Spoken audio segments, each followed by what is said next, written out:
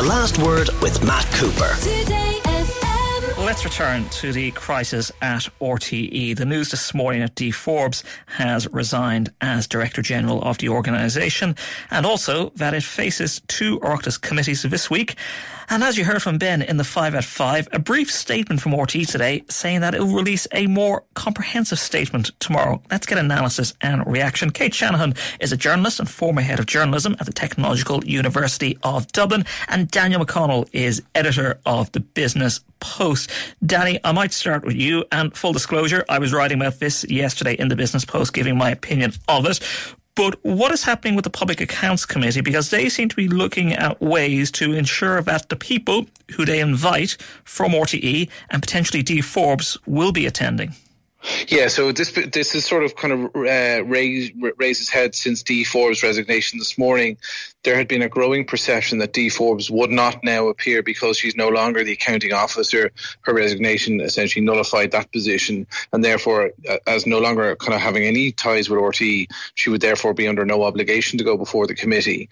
And ultimately, it was seen, I think Seamus Dooley of the NUJ saw it as a sort of a tactical resignation in a way to essentially allow her to avoid going in before the Oireachtas committee, because the only way she could have gone in was as sort of a voluntary witness. And obviously in the context of the Angela Kearns controversy in recent years, that there's been a kind of a reluctance for voluntary witnesses to go in under such circumstances.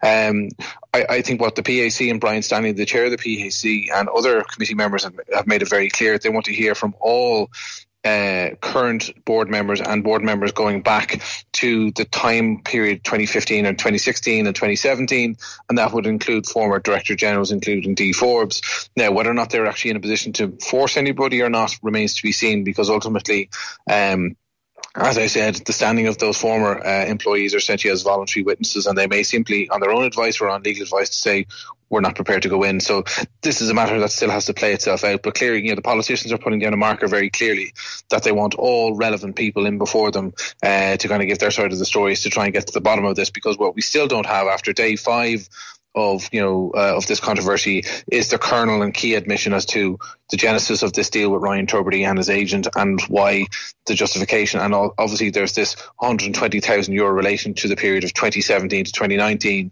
that Dee Forbes says she knows nothing about and is still subject to an investigation by Grant Thornton. So there's still an awful lot of unanswered questions that the politicians and everybody else want to get to the bottom of. Kate Shanahan, that lengthy statement from Dee Forbes today, as Danny said, they're giving some details about how the contract with a commercial partner that would pay Ryan Tubridy these extra sums emerged, how that she had negotiated with Ryan Tubridy's agent, Noel Kelly, how that people in RTÉ were kept in the details of this, both in electronic format, but also with colleagues from the finance and legal department. Have you ever seen a crisis like this in RTÉ before? No, and RTÉ, and anyone who's ever worked there will know that it's a very conservative and slow-moving organisation. People aren't reckless, and they don't make decisions quickly. Things are referred to committees and subcommittees, and all various protocols are in place for every move that you make, from taxi vouchers to payments and fees to freelance contributors. Nothing is done without there being a paper trail behind it. So what's interesting, when I read her statement, I read it 3 or 4 times. I mean, what jumped out at me was she said that they were facing a contractual obligation which was going to come up in 2020.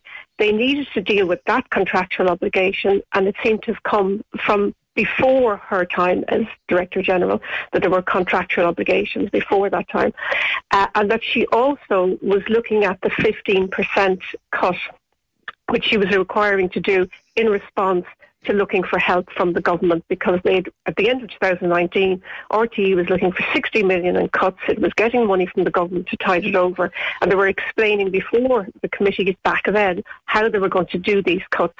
And one of the things they said was 15% would be taken from the presenters' pay, as well as 10% from their own pay. And that 15%, she said back in 2019, I think it was around November, December, she said, I've already had one person give me that 15%, and now we're looking at the other contract. So it was in that sort of area that she concentrated on in the sort of initial portion of her statement. She then went on to say that everything that she had done, she had taken advice, and other people were involved in this, and she was doing everything to the best of her ability to safeguard RTÉ and to safeguard the money that was being spent. But the questions that still emerge is why the money that was revealed to the public and the Oireachtas was different to the money that was happening behind the scenes.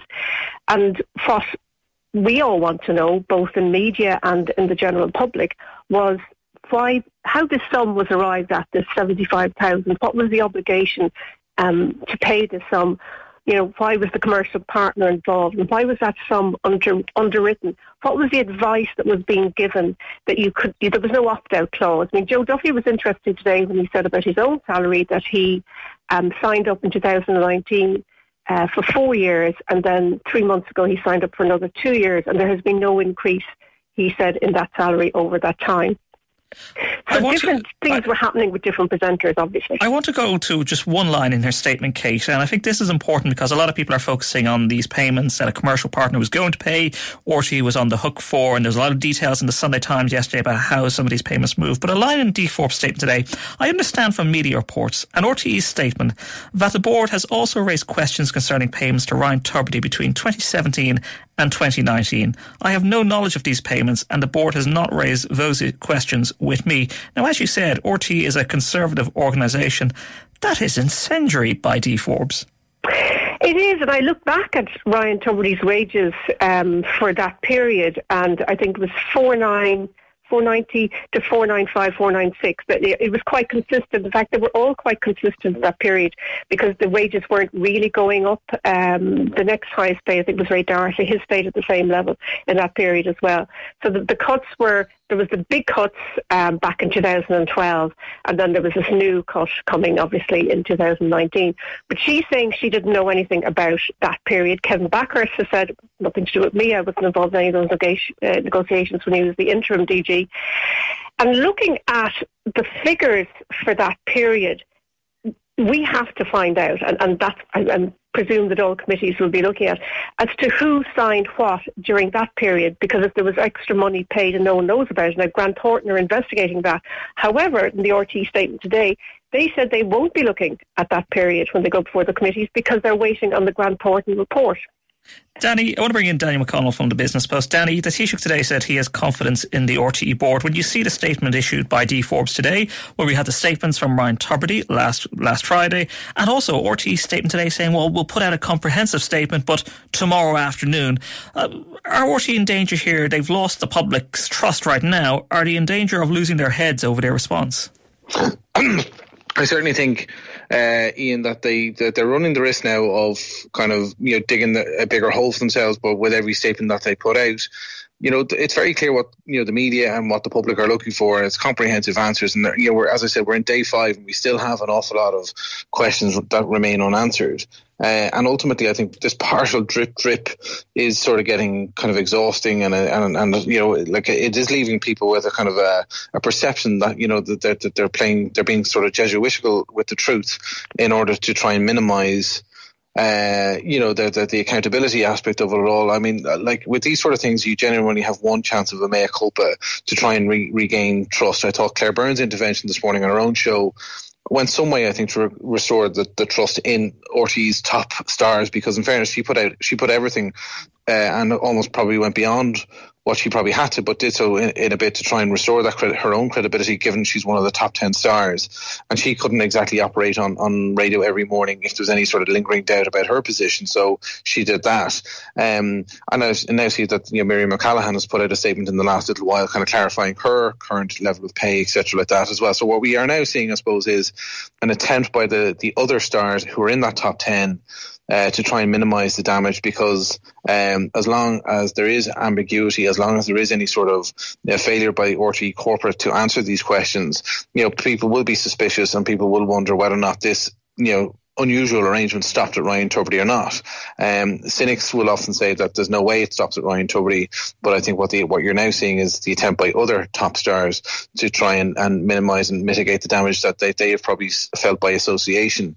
So I do think the intervention from Claire Byrne and Miriam McCallaghan are welcome, but whether or not it's enough to kind of, I suppose, stem the tide from the genuine anger felt by politicians, the genuine anger felt by members of the public, and I think has been well articulated in recent days, the level of anger from within RTÉ itself. I mean, I think our colleagues in RTÉ on the journalistic side have done a very decent job over the last 4 or 5 days in holding their own institution to account in probably very awkward circumstances. They certainly haven't held back. They've certainly gone at this story with rigour and covered it comprehensively. And I do think, as long as there's ambiguity, as long as there's kind of areas where RTÉ corporate don't answer and offer full questions, then I just think those tensions are going to exist and persist as well. Finally, Kate Shanahan, a decision will have to be made this week as to whether RTÉ will allow Ryan Tubridy to present his show next Monday. Can you see it happening? I honestly don't know. I think closer to the weekend, no, I couldn't see it happening.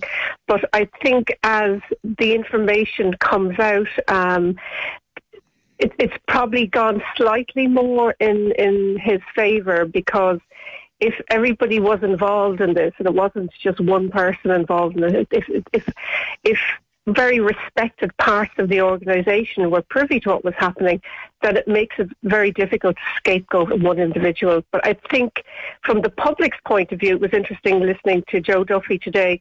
There was quite a deal of sympathy for Ryan Tubridy on the basis that he wasn't at fault to look for more money.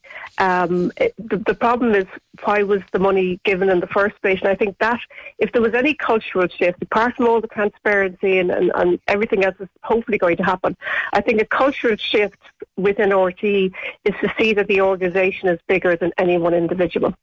Kate Shanahan and Danny McConnell, thank you very much for joining us. The Last Word with Matt Cooper. Weekdays from 4:30. Today